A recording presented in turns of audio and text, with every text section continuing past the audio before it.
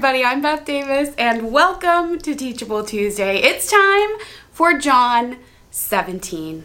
Are you ready? Come, Holy Spirit. Am I right? We're going to ask the Lord to reveal something new, give us a fresh word, a little encouragement for your day. That's what I'm hoping to bring to you. So let's pray. In the name of the Father, and of the Son, and of the Holy Spirit. Amen. Come, Holy Spirit. Lord, thank you for your word, Jesus Christ, the Word made flesh. Thank you, God, that you come to us sweetly, subtly, plainly, Lord,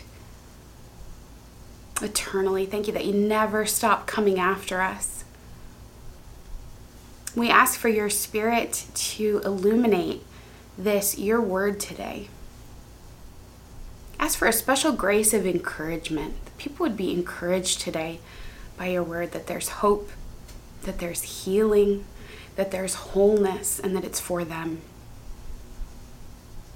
Thank you, Lord. The Gospel of John, chapter 17. After Jesus had spoken these words, he looked up to heaven and said, "Father, the hour has come.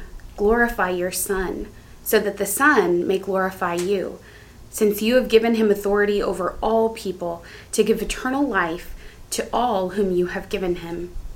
And this is eternal life, that they may know you, the only true God, and Jesus Christ, whom you have sent. I glorified you on earth by finishing the work that you gave me to do. So now, Father, glorify me in your own presence, with the glory that I had in your presence before the world existed. I have made your name known to those whom you gave me from the world. They were yours, and you gave them to me, and they have kept your word. Now they know that everything you have given me is from you, for the words that you gave to me I have given to them, and they have received them, and know in truth that I came from you, and they have believed that you sent me. I am asking on their behalf. I'm not asking on behalf of the world, but on behalf of those whom you gave me, because they are yours. All mine are yours, and yours are mine, and I have been glorified in them. And now I am no longer in the world, but they are in the world, and I am coming to you. Holy Father, protect them in your name that you have given me, so that they may be one, as we are one. While I was with them, I protected them in your name that you have given me. I guarded them, and not one of them was lost, except the one destined to be lost, so that the scripture might be fulfilled. But now I am coming to you, and I speak these things in the world so that they may have my joy made complete in themselves. I have given them your word, and the world has hated them because they do not belong to the world, just as I do not belong to the world. I'm not asking you to take them out of the world, but I ask you to protect them from the evil one. They do not belong to the world, just as I do not belong to the world. Sanctify them in the truth. Your word is truth. As you have sent me into the world, so I have sent them into the world. And for their sakes, I sanctify myself, so they also may be sanctified in truth. I ask not only on behalf of these, but also on behalf of those who will believe in me through their word, that they may all be one, as you, Father, are in me, and I am in you. May they also be in us, so that the world may believe that you have sent me. The glory that you have given me, I have given them, so that they may be one, as we are one, I in them, and you in me, that they may be completely one, so that the world may know that you have sent me and have loved them, even as you have loved me. Father, I desire that those also whom you have given me may be with me where I am, to see my glory which you have given me, because you loved me before the foundation of the world. Righteous Father, the world does not know you, but I know you, and these know that you have sent me. I made your name known to them, and I will make it known, so that the love with which you have loved me may be in them, and I in them. Amen. In the name of the Father, of the Son, and of the Holy Spirit. Amen. There's a lot in this chapter to unpack, and I would love to hear your takeaway. Share it in the comments below wherever you're watching. We want you here on Teachable Tuesday to discover God's heart in His Word and apply your life to the Word. So you enter into that by engaging with the Scripture yourself, listening for the voice of the Lord speaking personally to you today. And I pray that you were encouraged by what the Lord spoke to you today. So for me, this chapter reminded me of an experience I had many years ago when I was a college student. I had the great joy and privilege of working for a Catholic summer camp. I was one of the summer staffers, and I got to spend weeks of my summer on break from school, right? Living in community, talking about Jesus, praying every day, being surrounded by people who had the same values, who had the same purpose and desires for their life. I was soaked in the sacraments. It was amazing. It was also a lot of fun, right? I learned what it meant to really live a life of joy, a life in and with and through Jesus Christ. And then I went back to school. And I was the only one of my friends who had had that experience working at this summer camp. I had a hard time reacclimating. You see, I had been immersed in the gospel, immersed in the sacraments, in the life of Jesus. I was a full-time disciple at summer camp. And then I came back to school and I experienced this great disintegration. I didn't feel like myself. I didn't recognize my life there anymore. And it was a strange and a disorienting experience. It was uncomfortable because at camp, right, soaking in the sacraments, living in community, I was my best. Not my best, because let me tell you, at times I was my worst, but I was my truest self. The essence of me came alive when I was living as one person in community, right? And then I came back to school and I realized just how ruptured my life was, how ruptured my own heart was. There was a great disintegration. And I think we've all experienced something like that. Maybe for you it was similarly as obvious as having your Catholic faith, this relationship with God, maybe even a prayer life, and then going to work and your coworkers don't know that you're a Christian. They don't know that you're a person of faith. Maybe it's at school. Your friends there don't know how important your faith in Jesus is to you. There's a disintegration there. But perhaps it's more subtle, and I think this is where really all of us can agree, all of us can relate. There's a disintegration in each one of us because we've experienced heartache. We've experienced disappointment and grief, right? We've experienced and are believing lies. What happens when these experiences come into our lives, there's a rupture in us. When we lose someone that we love, there's a break in our hearts. When we've been disappointed, we might be tempted to diminish or just shame ourselves even for having hope because we were disappointed. There's a break in who we are, and we decide, no, I'm going to put that part of me away. I'm going to put those hopes away. I'm going to put that dream on the shelf. I'm going to start to believe, no, good things don't happen to me. God doesn't care about me. Why would God care about me if I'm suffering like this? There's a rupture in us, and we decide that we've got to take things into our own hands. We live ruptured lives. We live disintegrated lives. At the base level, at its core, we live disintegrated lives because we sin. This is what sin is and what sin does. It ruptures us. There's a rupture in our relationship with God. All sin is communal, right? This sin that we take part in, it disintegrates us, and then it affects our relationships around us. There's no such thing as private sin. And so when we sin, we experience a separation from really who we truly are from others. And most of all, above all, we experience that separation in our relationship with God. But friend, God's desire for you is unity. You might read this chapter and hear all of these verses about oneness, about being one, about unity. And you might jump to thinking about unity in community, unity with other people, unity in relationships or in society, in your culture, in your country, in the world, right? And those are big and beautiful dreams. Those are Holy Spirit aspirations for unity with others. But there is no unity with others while there is disunity within.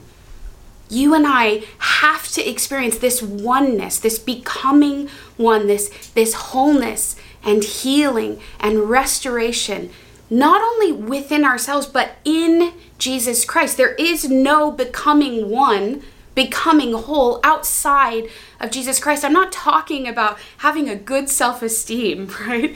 I'm not talking about doing this work on your own and becoming a person in your own strength. I'm talking about becoming another Christ, not even separate from him, but one with him. That you and I would become one with Christ. This is the unity that is being laid out before us. This is the unity being offered to us by Jesus in his high priestly prayer. He's laying out the desires of his heart. The Son of God is saying that his desire is for unity with us. And only when there's unity within us will there be unity with other people. Only when there's unity with God can there be unity with other people. In fact, I should have said that first. Unity with God, to be one with him, is to be one in ourselves, to be restored, to be whole. And only then can we have unity with other people. God's desire is restoration, wholeness, unity, oneness with us. That's what I hear when I read verse 22. And this is my takeaway. John 17, verse 22. The glory that you have given me, I have given them, so that they may be one as we are one. So that they may be one as we are one. Jesus is inviting us into that unity, into that oneness. The beauty of the communal life with the most holy Trinity, perfect unity, Father, Son, and Holy Spirit. He's inviting us into that. He's saying this is his desires, that we would be one with him, and so we would experience that oneness, that restoration and healing and wholeness within ourselves, that we would become him, that we would become Christ in the world. I read a book recently that changed my life, and I think about this quote from Erasmo Levi-Mariscakis probably every day. This quote has become the language, the framework for my whole experience as a Christian. He's talking about what is prayer? What is a relationship with God? And the title of this chapter is Becoming Wet Clay. This is an image from the scripture, right? Of I believe it's Jeremiah 17, the potter and the clay, that we would become so one, that we're formed, that we're in the hands of a good and loving Father who's making us into his own image and likeness. We were created in his image and likeness, and we're restored into his likeness every day. He says, oh, I gotta find the quote now. He says, here we go. That is why the contemplative life is the boldest and most adventuresome of undertakings. For what could be more radical, more truly earth-shattering than the willingness to be dismantled and created anew, not once or twice in a lifetime, but day after day. Day after day in prayer, in relationship with God, we are dismantled and made anew. We become wet clay in his hands that we might be formed, shaped into something beautiful, restored into his image and likeness. Now, we've talked about unity, we've talked about oneness, but I want to talk about the beginning of that verse 22. The glory that you have given me, I have given them. Where is his glory? How do we get this glory? It says he's given us this glory that the Father gave to Jesus. Jesus gave it to us. The glory of Jesus, the glory that he gives to us, we become partakers in that glory every time we're in the presence of the Eucharist. Every time we receive Jesus truly present, body, blood, soul, and divinity, we receive that glory. We're changed into that glory. We're restored by that glory. We become wet clay in his hands, and we reflect that glory as he molds us and shapes us in his own image and likeness. Now, there are many ways I could tell you to draw near to Jesus, to become one with him. I want you to pray every day. I want it to become the highest, if not the only priority of your day, a personal relationship with Jesus in prayer, whether that's 5 minutes or 15 minutes or 30 minutes. I want to tell you to go to reconciliation, to come to Jesus, who is love and mercy itself, to come to him and to be embraced by him, to receive his merciful love, which is healing. Confession is a sacrament of healing. I want you to come and to be healed, to be restored, to be made whole where sin has ruptured our souls and ruptured our relationship with God and other people. I want to tell you to do that. But today, what's coming to my heart, especially in light of this verse 22, as we consider the glory that Jesus has received from the Father and desires to give to us, I want to invite you to Eucharistic adoration. And I'm not alone in that. Really, the church here in the United States is inviting all of her faithful to return to adoration. Maybe you've heard that the USCCB, the United States Council of Catholic Bishops, has begun this whole initiative, this beautiful campaign, this vision for wholeness, for restoration, for unity, for healing. The USCCB, the church herself, is calling us to union and communion with Jesus in adoration of the Blessed Sacrament. It's called a Eucharistic revival. The church is promoting this. For the next 3 years, we're going all in on Jesus in the Eucharist. And why wouldn't we? God himself comes to dwell in our midst. He comes to make his home in us. Every time we receive him in the Eucharist, we share in his glory. We are transfigured and transformed by his glory. If we go before him in Eucharistic adoration, and that glory shines upon us, even when we don't feel anything, even when we aren't aware of what's happening, I promise you, on a deep level in your soul, the cells of your body, right, are being transformed and transfigured. The Catechism of the Catholic Church is quoting Gaudium et Spes, joy and hope. The church says body and soul are a unity. Body and soul are a unity. When we're healed in our souls, we're healed in our bodies. This is why Jesus healed people as he walked the earth. He was pointing to the greater healing, the integration of the soul, the wholeness and healing of the soul in communion with him, in union with him. Go before Jesus in the Eucharist and be healed. Go before Jesus in the Eucharist and be restored. Go before Jesus in the Eucharist and be made whole, be made new. Every time you go to adoration, this happens. Every time you become more yourself and you become more like him. So that's my takeaway. Verse 22 and adoration. And I want to encourage you to go and make a visit to the Blessed Sacrament this week. This week, can you go and make a holy hour? This week, will you go and spend just 1 hour with Jesus? Your life will never be the same. Your soul will never be the same. Text a friend, meet them there, put it in your Blessed Is She planner right now. Put Jesus in the Eucharist at the center of your life, and do that today by putting him at the center of this week. Let's pray. In the name of the Father, and of the Son, and of the Holy Spirit. Amen. Jesus, thank you. Thank you that you're real, that you're alive, that you are in our midst. When you said, Lord, that you would never leave us orphaned, that you're with us always, even to the end of the age, you meant it. You remain, you abide in the Blessed Sacrament. God, grant us the grace to come and visit you. It's not something to do. It's not an obligation. It's a social call, Lord, a visit.